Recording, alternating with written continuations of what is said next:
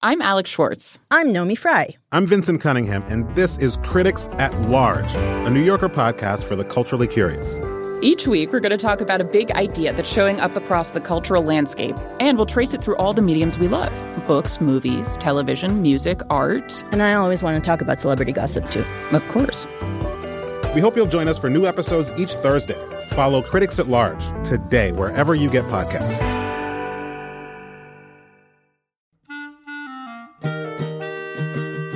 This episode of Livewire is brought to you by Progressive Insurance. What if comparing car insurance rates was as easy as putting on your favorite podcast? With Progressive, it is. Just visit the Progressive website to quote with all the coverages you want. You'll see Progressive's direct rate, and then their tool will provide options from other companies so you can compare.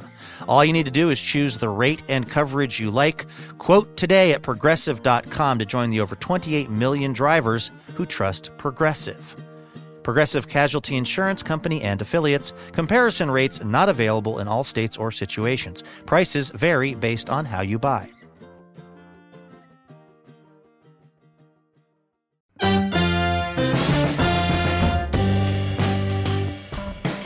Hey there, everyone. Welcome to Livewire. I'm Luke Burbank. Hope you are having a great week. Can't wait for you to hear this episode of the show. I know you're going to dig it. I'm wondering if you, like Livewire's announcer Elena Passarello and I, have been watching this new Netflix docuseries called Wild Wild Country. We've been sort of obsessing over it a little bit, and so we were very excited that for this episode of Livewire, we were actually able to get the filmmakers behind that show on the program. And the whole thing sort of got us thinking about the topic of true believers. And that's what we started off talking about when we were on stage at the Alberta Rose Theater in Portland. Take a listen to this.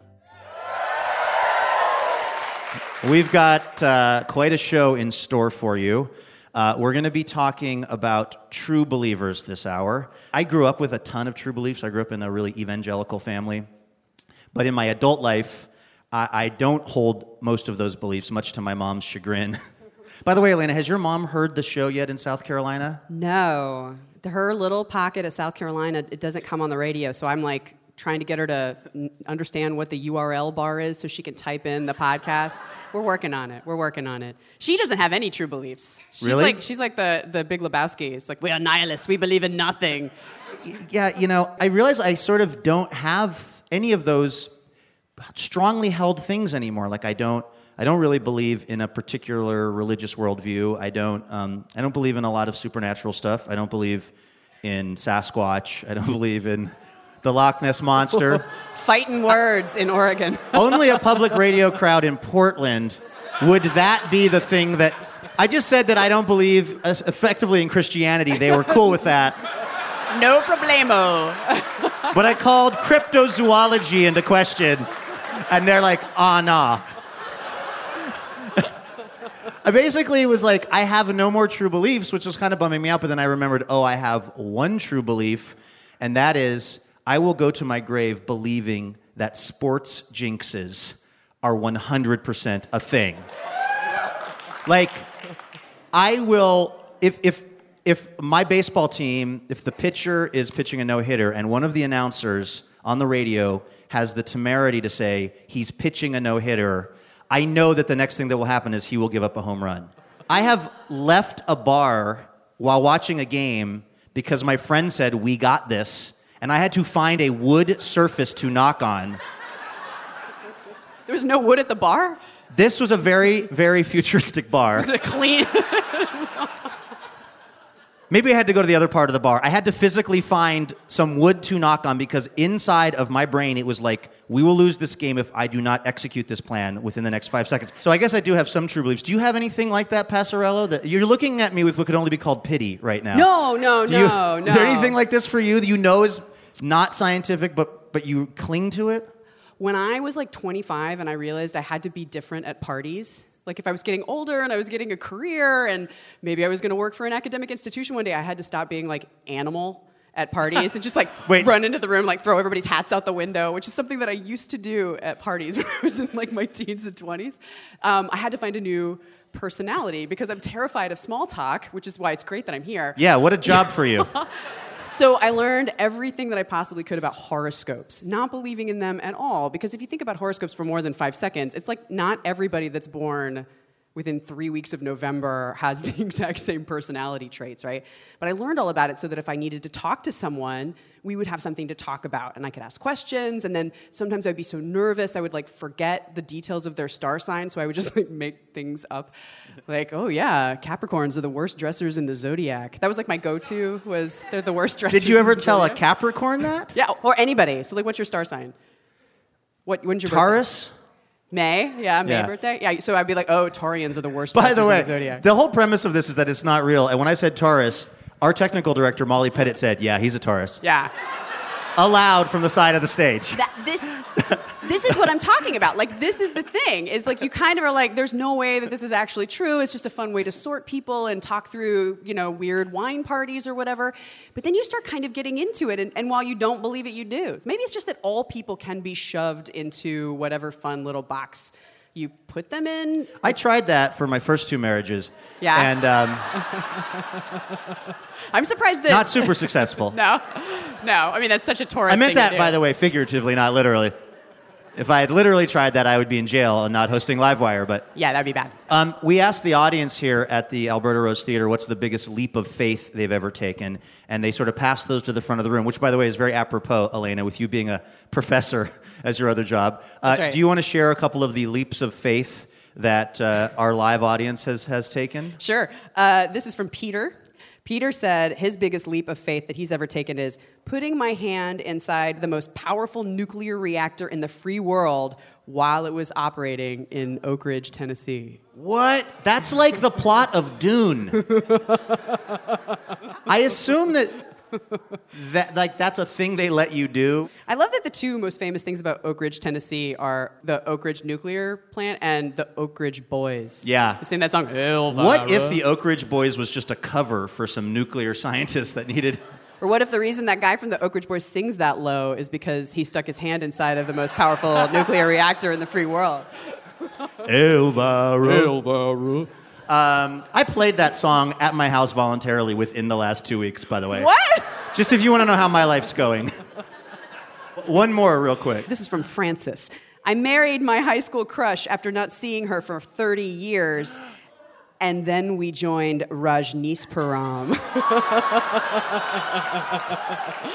That is extremely germane to the radio show we have in store for you, because guess what? We actually have the guys who made the Netflix docuseries Wild Wild Country. Let's get them out here right now. Please welcome Chapman and McLean Wade to Livewire.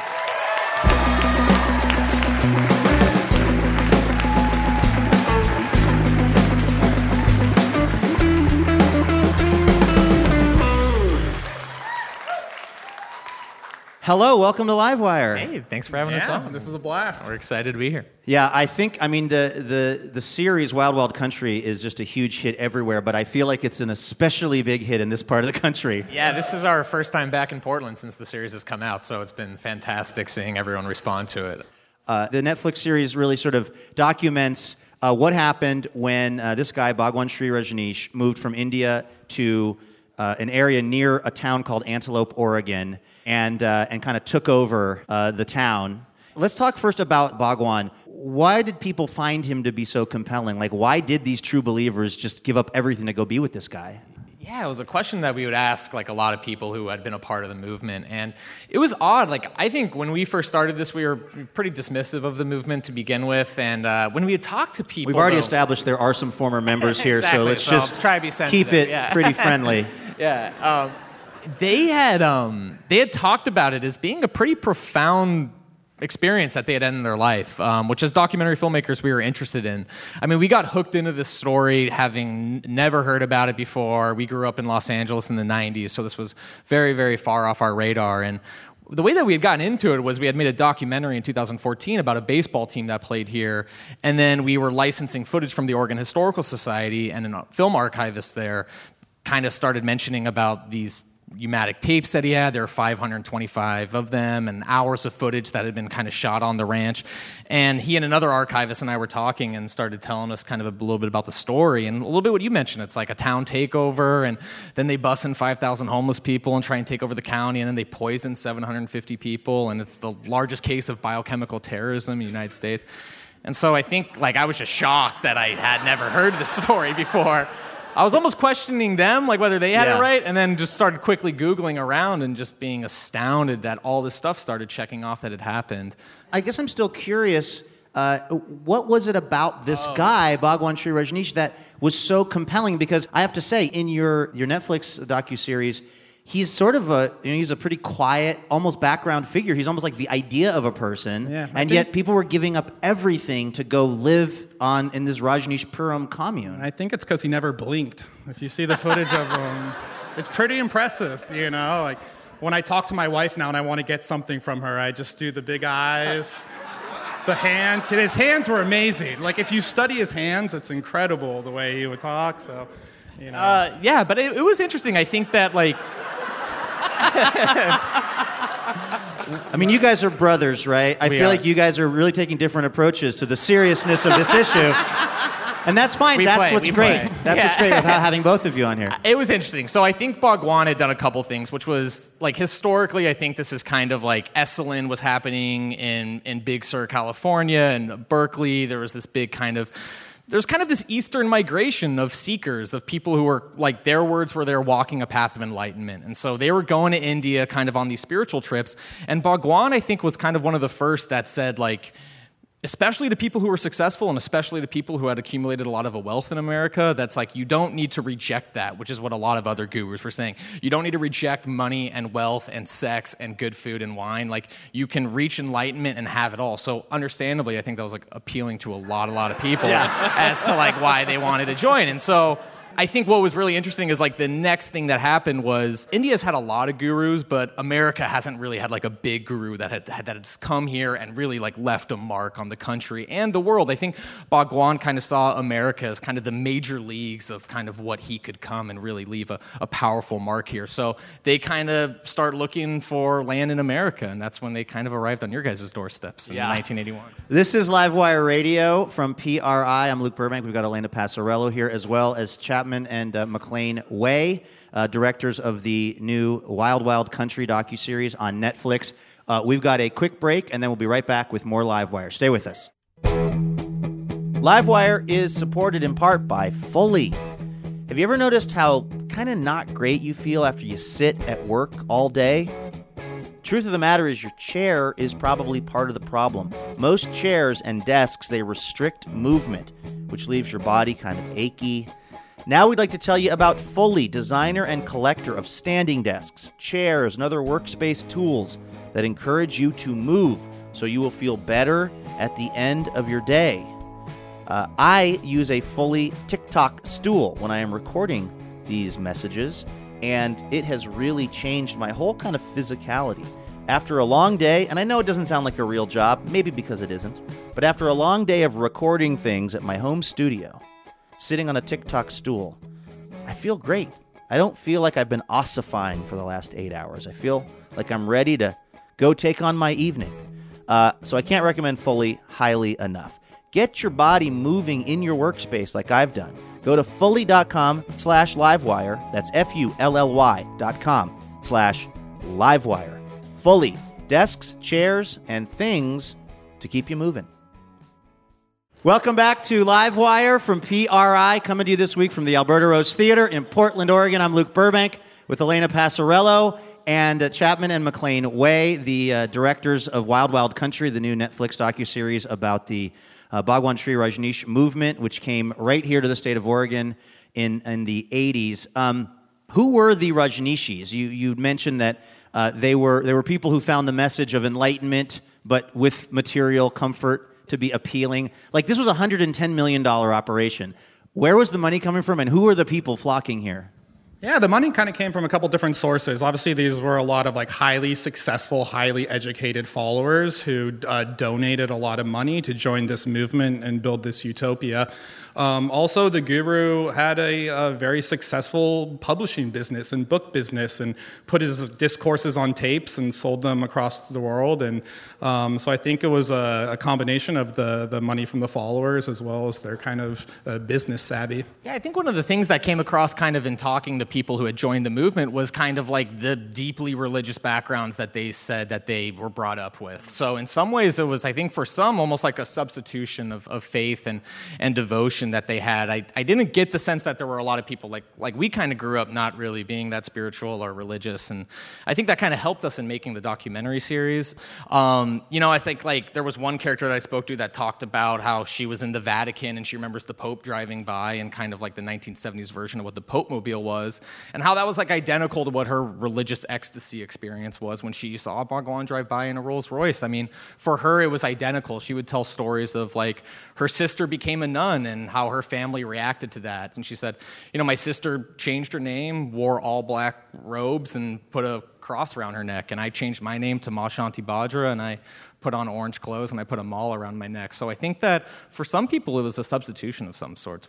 You guys take a pretty even-handed approach to, I think, not really describing it as a cult. And I know that's a somewhat, for people that were part of that movement, that's a somewhat loaded term.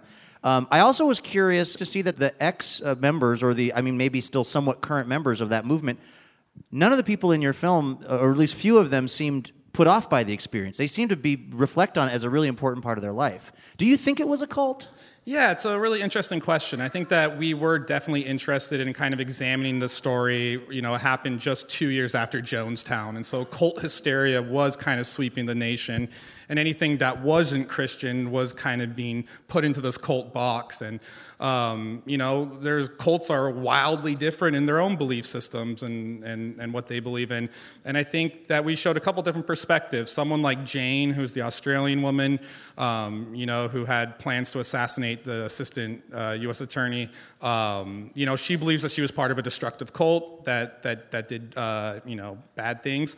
A lot of other members see this as like one of the most profound experiences they had in their life, still to this day, and take offense at this being termed a cult. Yeah, I think it was like definitely one of the central questions that we were playing with in the series, or that we were interested in exploring with. And I think on the surface level, we knew what attracted us to the story so much was like, how does this peace-loving group that talks about like yoga and meditation, and that was their goal was to build this utopian paradise, and how do certain members of this group end up becoming responsible for the largest case of biochemical terrorism in the United States?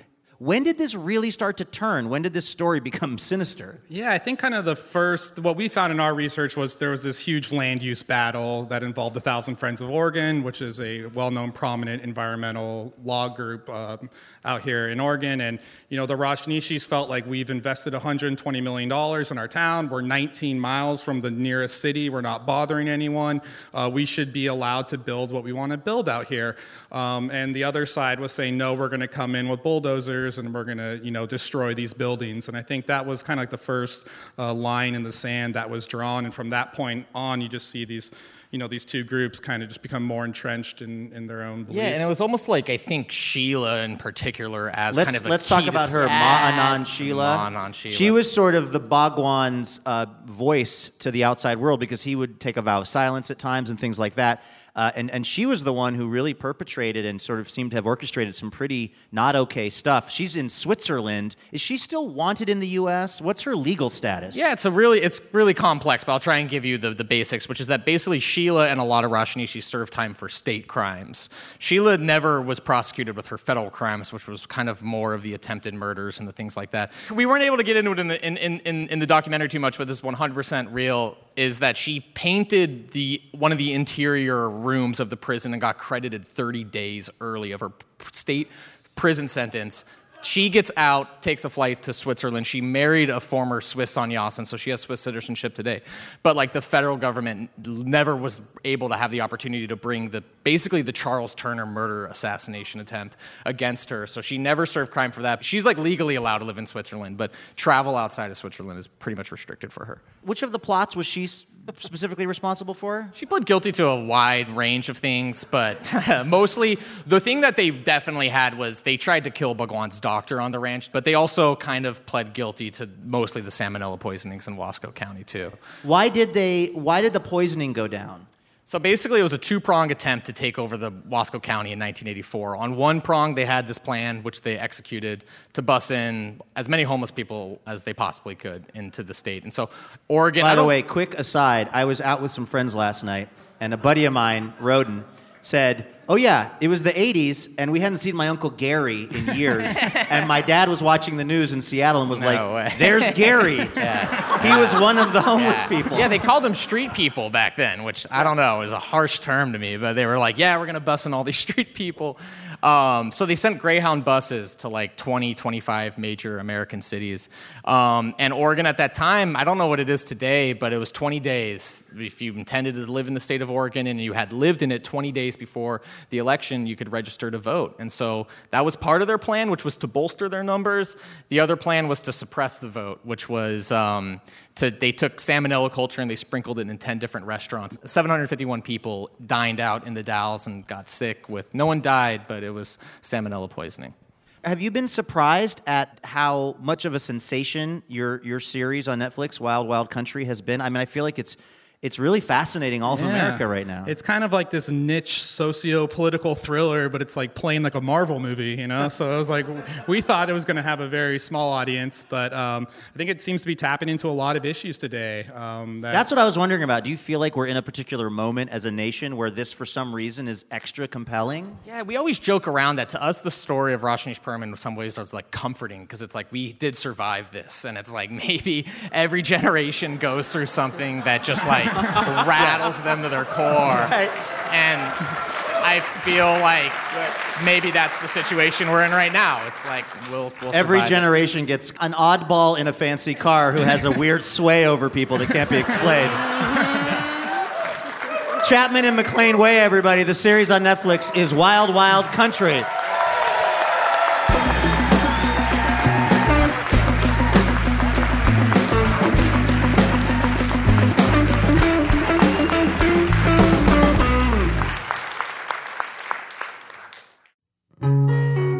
Livewire is brought to you in part by Alaska Airlines. Now, people may think Alaska Airlines only flies from cold to colder, but with 1,200 daily flights and 118 destinations, Alaska Airlines is a gateway from the West Coast to the world.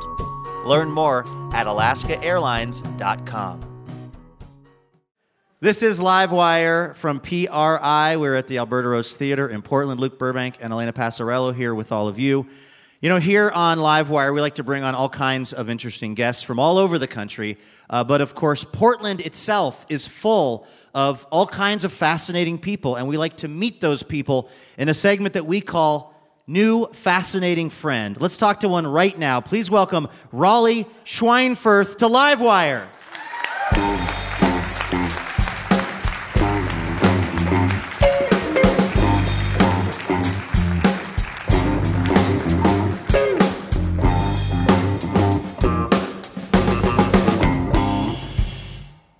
Raleigh, welcome to Livewire. Hi, thank you for having me. All right, you have actually done so many fascinating things. I don't know where to start. I've been reading up on you, but let's go back 5 years. You were in 8th grade, and you were walking through a parking lot, and you noticed like a ton, like 50,000 dead bees. What did you do next?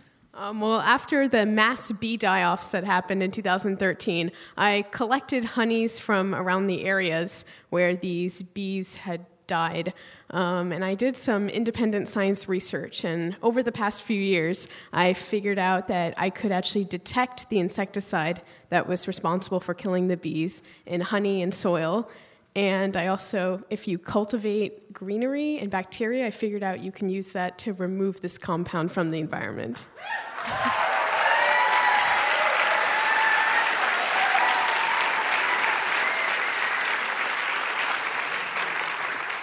How old are you?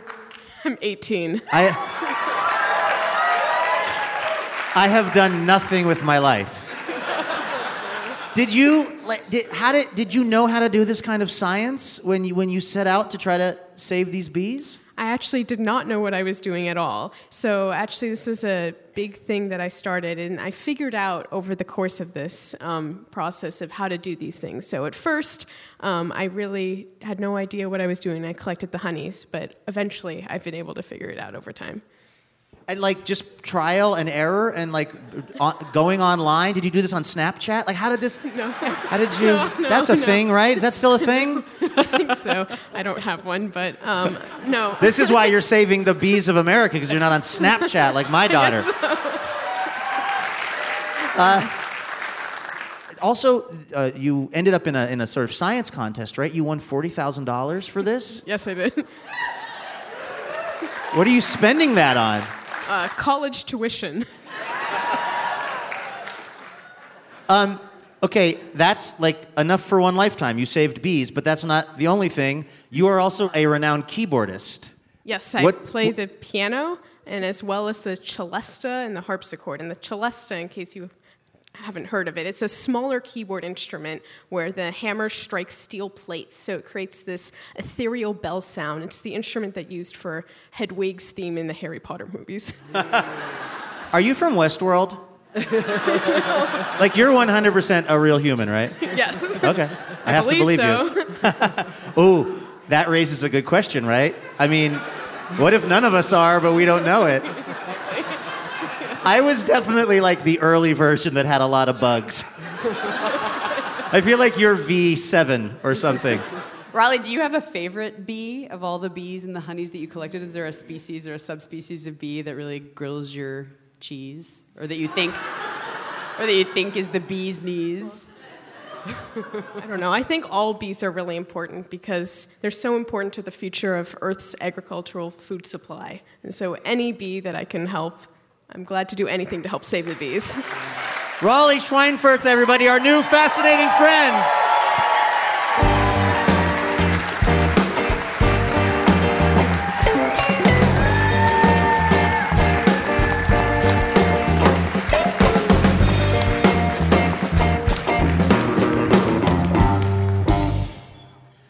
Let me tell you about our next guest. Ahmed Bharucha is just another one of those half-Irish Catholic, half-Pakistani, Indian, Burmese, Muslim comedians you've been seeing so much of on TV lately. He's performed on Conan, Comedy Central, and a bunch of other places, and now he is here with us, which we are so excited about. Please welcome the hilarious Ahmed Bharucha to Livewire.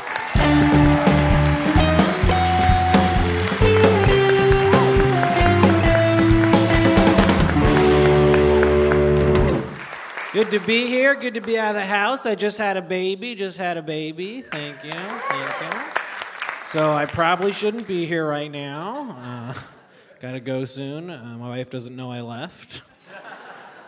I was excited to have a baby. I love babies. I like babies because all you gotta do is make a weird face at them and then they're your friends. Like, I wish we could do that as adults. You know, just see like a cool guy at the gym working out and you're just like, he's just like, who's this guy? I like your hair. Let me see your keys.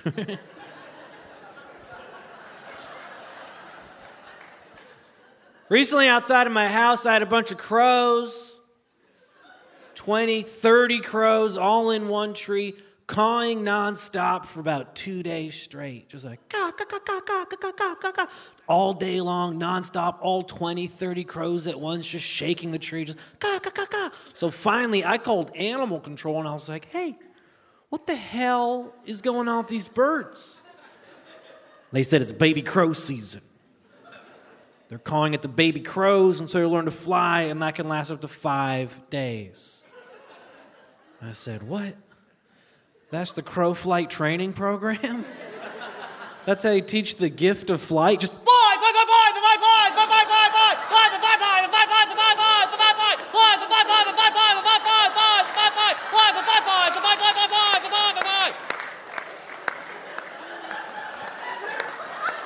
For 5 days.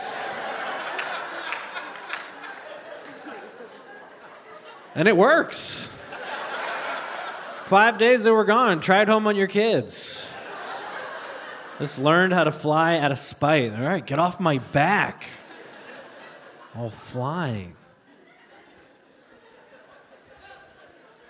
We've taken it too far with cows. We kill them, we eat them, we wear them. That's on par with most animals. But with cows, we also eat veal, which are their children. Then we drink their milk, which doesn't sound as bad, but it's the milk intended for their children we ate. We eat their babies, and then we eat their babies' food with cookies. Just dunking cookies in there. Oh, just a midnight snack. But then, on top of all of that, we take pictures of our missing children.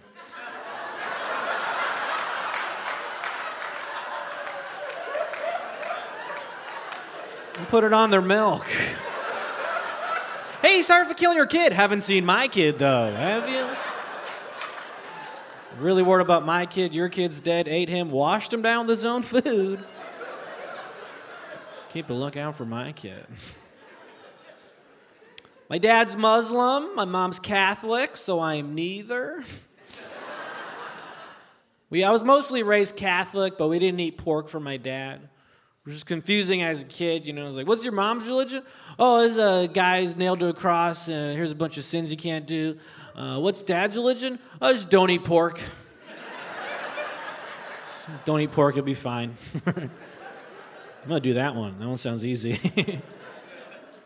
I did it for most of my life. I didn't eat pork until college, you know, where most people are experimenting with drugs and their sexuality. I was like, what's this bacon all about?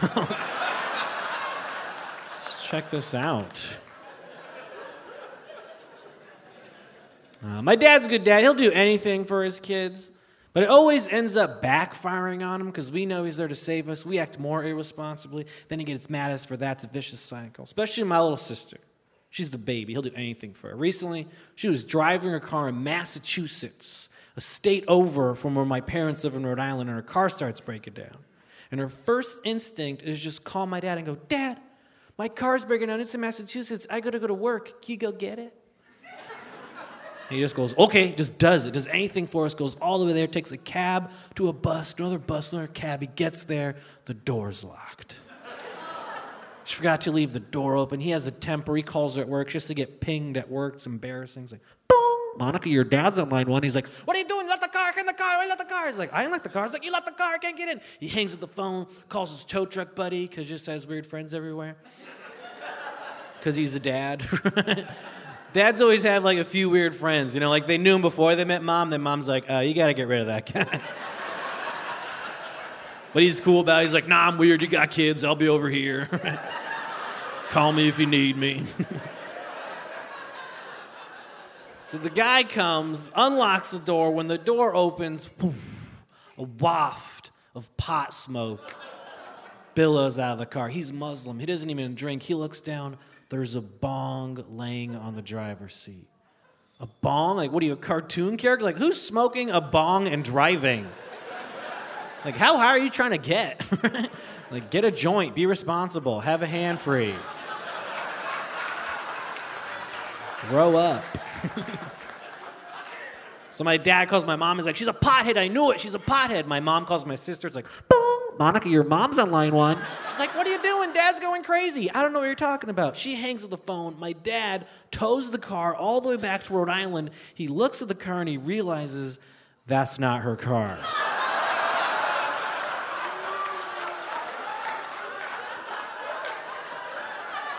Just towed some stranger's car.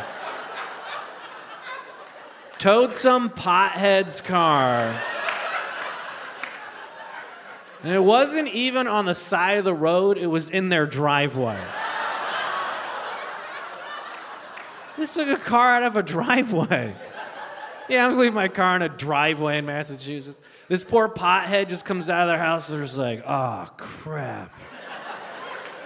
Where did I? Just goes on an adventure looking for their car. Thought I had a car. Did I have a car? My mom starts freaking out. She's like, this is a federal offense. You took a car over state lines. So she made my dad call the cops, and he's like, hello, I'd like to report a car theft. It was me. I stole the car. I'm sorry. I'm bringing it back. And then he just put it back in the driveway and left. It's like, this poor pothead just gets back from their adventure, and they're just like, the driveway.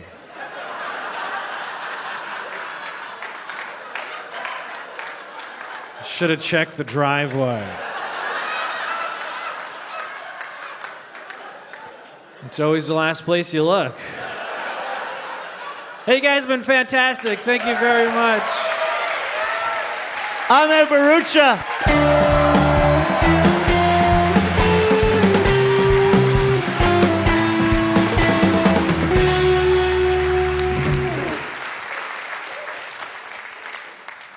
All right, our next guest here on Livewire knows all about true belief and how it can really upend your life. Her new book is The Kevin Show, and it tells the story of Olympic athlete Kevin Hall and his battle with a mental illness that caused him to believe that he is, in fact, starring in his own reality show all the time. Please welcome Mary Pilon to Livewire.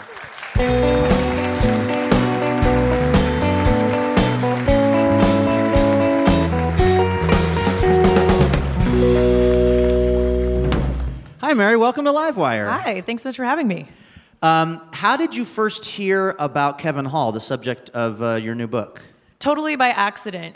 This was in 2014. I was writing about sports at the New York Times, and a colleague walked by my desk and said he had heard about this thing called the Truman Show disorder, and that one of the examples in it was a real-life person. And on the sports desk at the Times, for better or for worse, I had kind of carved out this niche in writing these offbeat stories or dealing with like kind of the really extreme crazies, to put it another way. And believe it or not, there's a lot of them in sports. I believe it. I'm a sports fan. And also, my mother was a psychologist working in Eugene, Oregon, where I was born and raised. And so I've always been interested in psychology.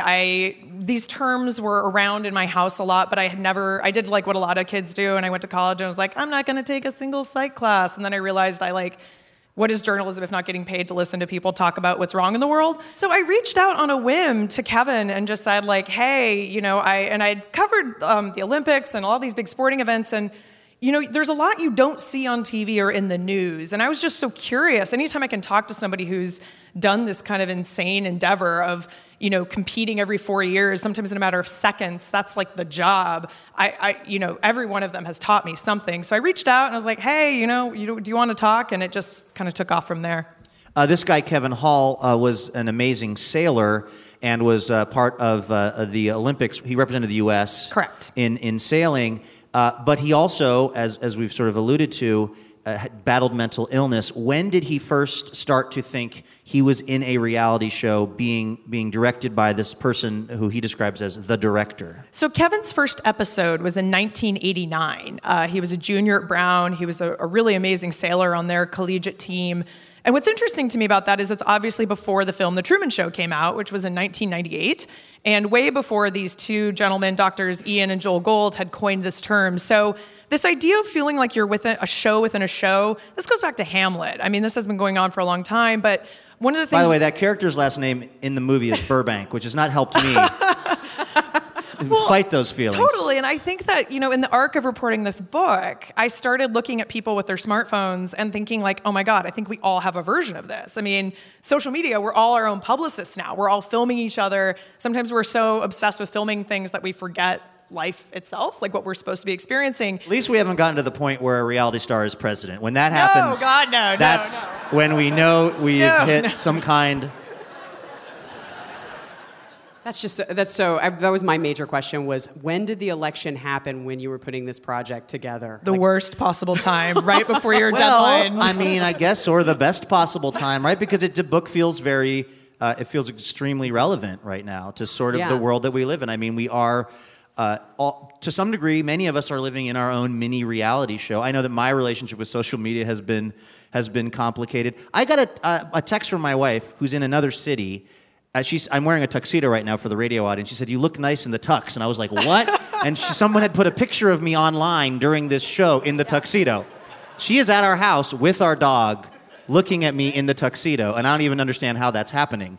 So it's not a unlikely outcome that people would seem to develop this particular brand. It's bipolar, right, is the sort of foundational issue? You can have bipolar disorder and not have Truman Show delusion. This is to describe the manic highs in which you think you're the star of a reality TV show. And from the outset, I was really interested in Kevin's story because he's one of the first known cases of like a pseudo-public figure who's had this. I mean, he has been televised internationally at the Olympics. If you Google him, stuff does come up about his sailing results. And he was told he was the center of the world because he was an Olympic athlete. And so for him, that line of like what was real and what wasn't, long before social media was a big question and something I was really interested in reporting out. What did that look like and what does it look like in his day-to-day life? I mean, when he's in the mania and he thinks the director is telling him to basically, create interesting footage for this show.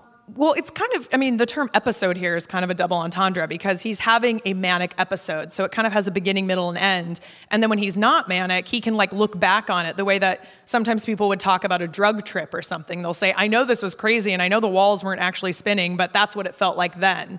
In terms of his day-to-day life, he's married, he has 3 kids, and I talk to a lot of people who have this, not just him, who aren't mentioned in the book, and they talk about, the term bipolar is kind of the extremes of the human experience, right? Like, most people will be happy and sad, but you don't know if you're spinning up into a mania or plunging down into a low. And he and his wife have a checklist of signs. Yeah, I actually included this in my notes because it's fascinating to me. He's the checklist that is to indicate to his wife that he may be slipping into this particular mania is if I want more music on in the house than normal, if I sing passionately and better than normal, which, by the way, mild upside. He actually sings better than normal, possibly, when this is going on. If I'm chattier than normal, if I am more interested in other people than normal, if I am more interested in sex than normal, if I am more interested in my appearance than normal, and if I feel like everything is going to work out okay, it means I'm in the delusion. Right, and I just feel like for all of us, that would be really hard. Yeah, I'm 5 out of 6 on those. Like right now. And the Burbank thing. So. And I don't mean to make light of his condition, but it's sad to read these because some of these, and I guess this is one of the truly frustrating parts about bipolar swings, there are elements of mania. He says he feels like everything's going to work out okay. So there are positives to it, but the overall negatives are so profound that obviously it's hard to live this way. And I think that that's true with a lot of mental illnesses, is I think it's very tempting to look at these things as black or white. You have this or you have that. But the truth is that the world is pretty gray, right? And I really wanted to write a book about that because I felt like a lot of athlete biographies particularly are really terrible. Like they're really like these formulaic, sepia-toned, like Ripley muscle, like narratives. It turned out that they gave it 100%. Yeah. Spoiler alert. And most athlete memoirs. And what you see when you go to the Olympics or one of these events is that, by definition, most people don't win. There's 1, 2, and 3, and then everybody else, it's like you get back on the plane, and the small talk for the rest of your life is not, oh my gosh, it's extraordinary, you're one of the best people in the world at doing what you're doing. It's, how'd you do at the Olympics? And you're like, 11th, or it's, so that achievement model is like so narrow, and you layer in something like a mental illness and it becomes enormously complicated. We need to take a very quick break, and then we're going to come back and talk more with Mary Pilon. Her new book is The Kevin Show. This is Livewire Radio. We'll be right back. Hey, it's Luke.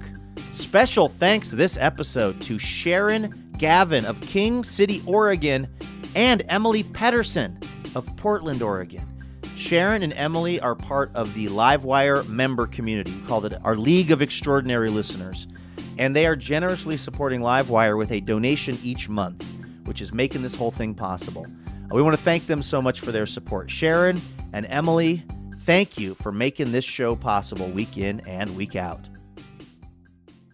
Welcome back to Livewire from PRI. I'm Luke Burbank. Elena Passarello's right over there. We are at the Alberta Rose Theater in Portland, Oregon. We're talking to Mary Pilon. Her new book is The Kevin Show. It details former U.S. Olympian Kevin Hall and his mental illness that has led him to believe he's inside a reality show for much of his life. So, he's able to live a life with his family. He has kids. He's on medication.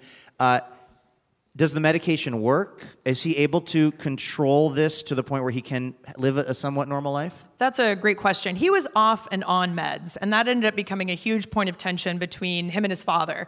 And the medication has changed a lot since 1989, but it's still an imperfect science. With Kevin, there was a lot of ups and downs, and he would go off his meds very suddenly. So it became really hard for him to look back at stuff and say, what was caused by, if anything, meds? What was caused by the delusion? What was caused by with a sudden withdrawal?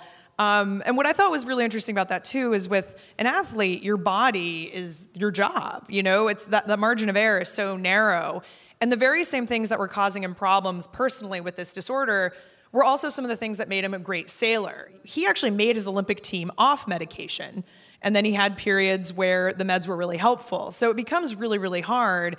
And also, I just thought it was so interesting that a lot of these, I interviewed him and a lot of his teammates, and the way they deal with anxiety is so different, that you would think performing your sport in front of billions of people would be really hard. He actually felt really at home. And so there were times when he actually was being watched where he felt really grounded and connected and like he was doing the thing he was best at. Was that because he had been experiencing the delusion of being in the reality show, so that uniquely prepared him to actually be having a bunch of people pay attention to him? I think it's kind of like a lot of stuff. There's stuff we do by muscle memory. I mean, most athletes, when you watch them at the Olympics, I can't even describe how many times they've done the thing you're about to see. And the whole idea, and really good coaches and trainers understand this, is that you want people to not think once they get on the stage. Like one of my favorite moments at the Olympics that probably nobody noticed is that before like Laurie Hernandez or any of the gymnasts get on, the beam or to do their floor routine, they do this little thing where they go, I got this.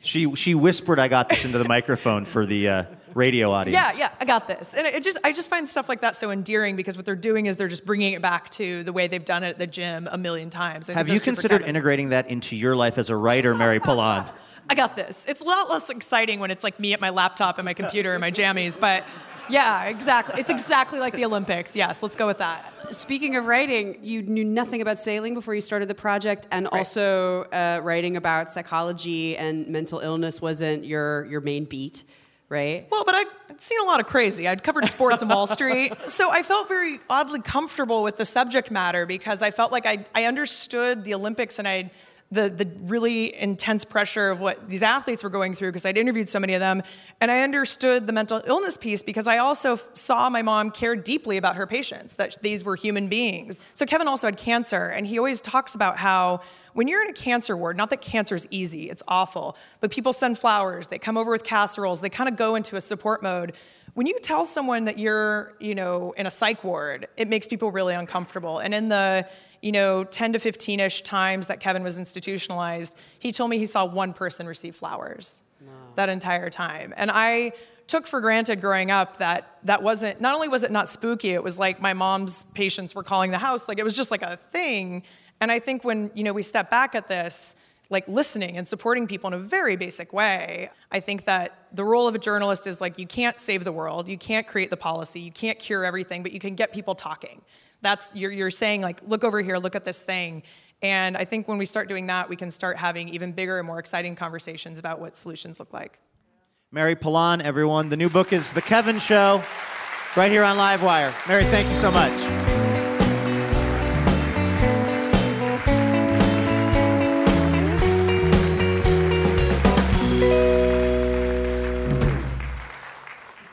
This is Livewire Radio from PRI. We're coming to you from the Alberta Rose Theater in Portland, Oregon, and we're talking about some true beliefs this hour. If Hawaiian soul music sounds like an oxymoron, wait till you hear our musical guest this hour. He might have invented the genre, and you are about to find out that it's amazing. His latest album is Soul Street. Please welcome Ron Artis II and The Truth to Livewire.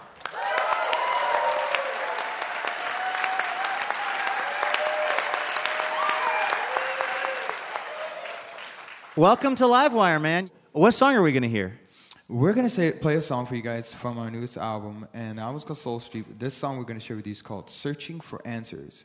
I mean, it's something I think we all do through our lifetime, whether we admit it or not. We are happy to admit that on the show, and we are happy to have you here. It's Ron Artis II and The Truth here on Livewire. Aloha, everybody. Hope you guys enjoy this one.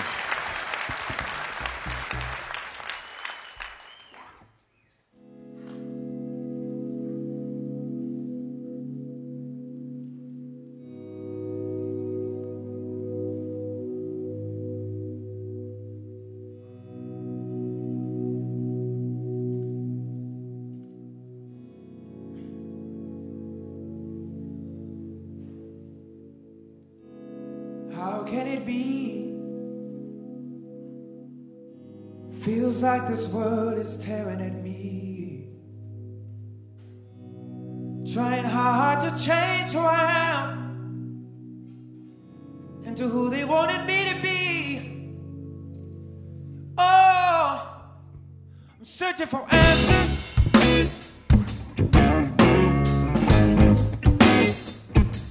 I can't lie. This is what I'm living for. I'm searching for answers. Every day I rise, I can't say. This is what we're burning for. Yeah. But sometimes I wanna see the truth, digging deep inside my soul. I cannot blame a single heart I see. No more he said and she said. Wow, it feels so crazy. Just give it all gone. I gotta stand up and live now. We got a life to live, baby, singing.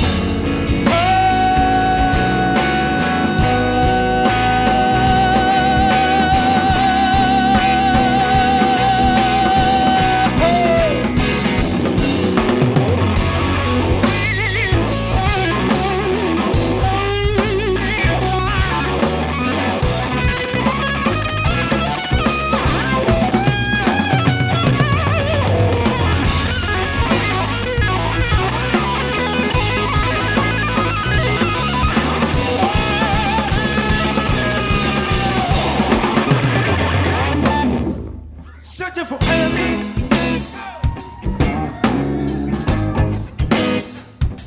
I can't lie.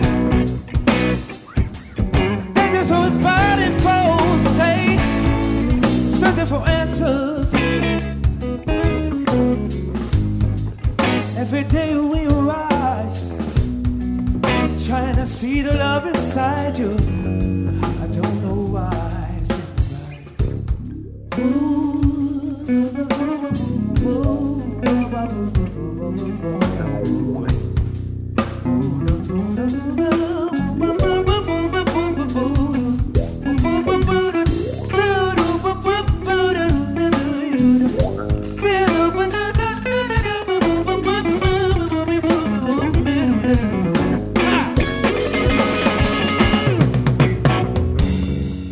But sometimes I wanna see the truth, trying to look right in your eyes. Don't put the blame on the people we don't know how to believe. But if we think we'll never make it through, find the love inside your heart. You gotta stand up for everything you wanna say.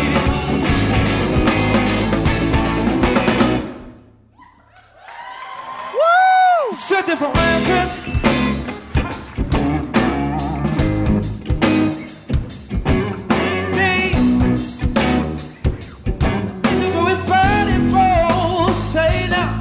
Searching for answers. Hey, I gotta let you know.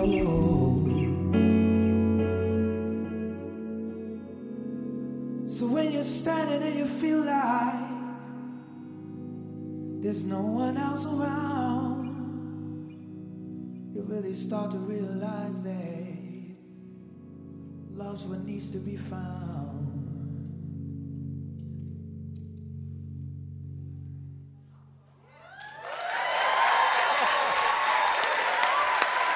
Mahalo, thank you guys so much. Riley Pa'akaula, Stevan Artis. That's Ron Artis II and The Truth.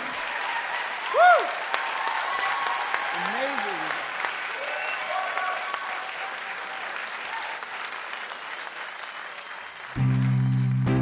Amazing. We want to thank and bid a very fond farewell this week to our show's co-founder and the heart and soul of Livewire for 15 years, Robin Tenenbaum. Robin, we love you.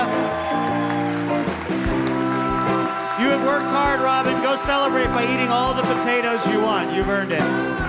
Thanks this week to our guests, Chapman and McLean Way, Mary Pallon, Ahmed Baruch,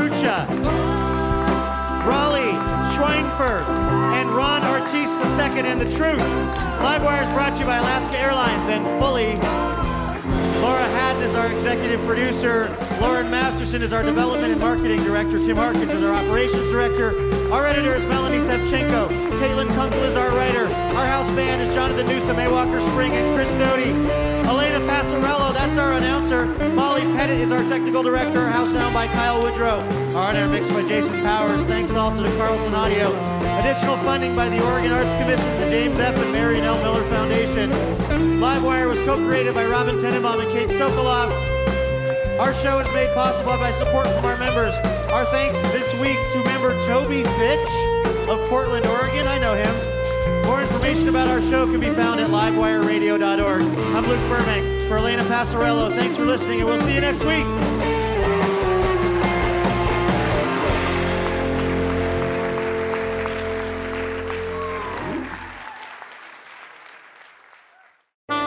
PRI, Public Radio International. Dear Livewire, when we first met, I was really shy.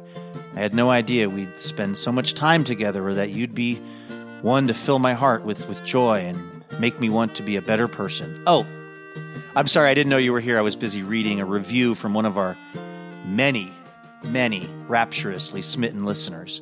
Oh, wait. Actually, no, sorry. This is from Elena. Anyway, the point is, it would be really helpful if you wanted to leave us a review. Feel free to say really nice things about us, and we'll even read them now and then on the show. So you might hear your review of Livewire read on the program itself. Reviews help other people hear about the show, and then we can keep doing this for a long, long time because we love having this job. Thank you so much if you've left a review, and if you're about to leave a review, you can go ahead and do it right where you get the podcast.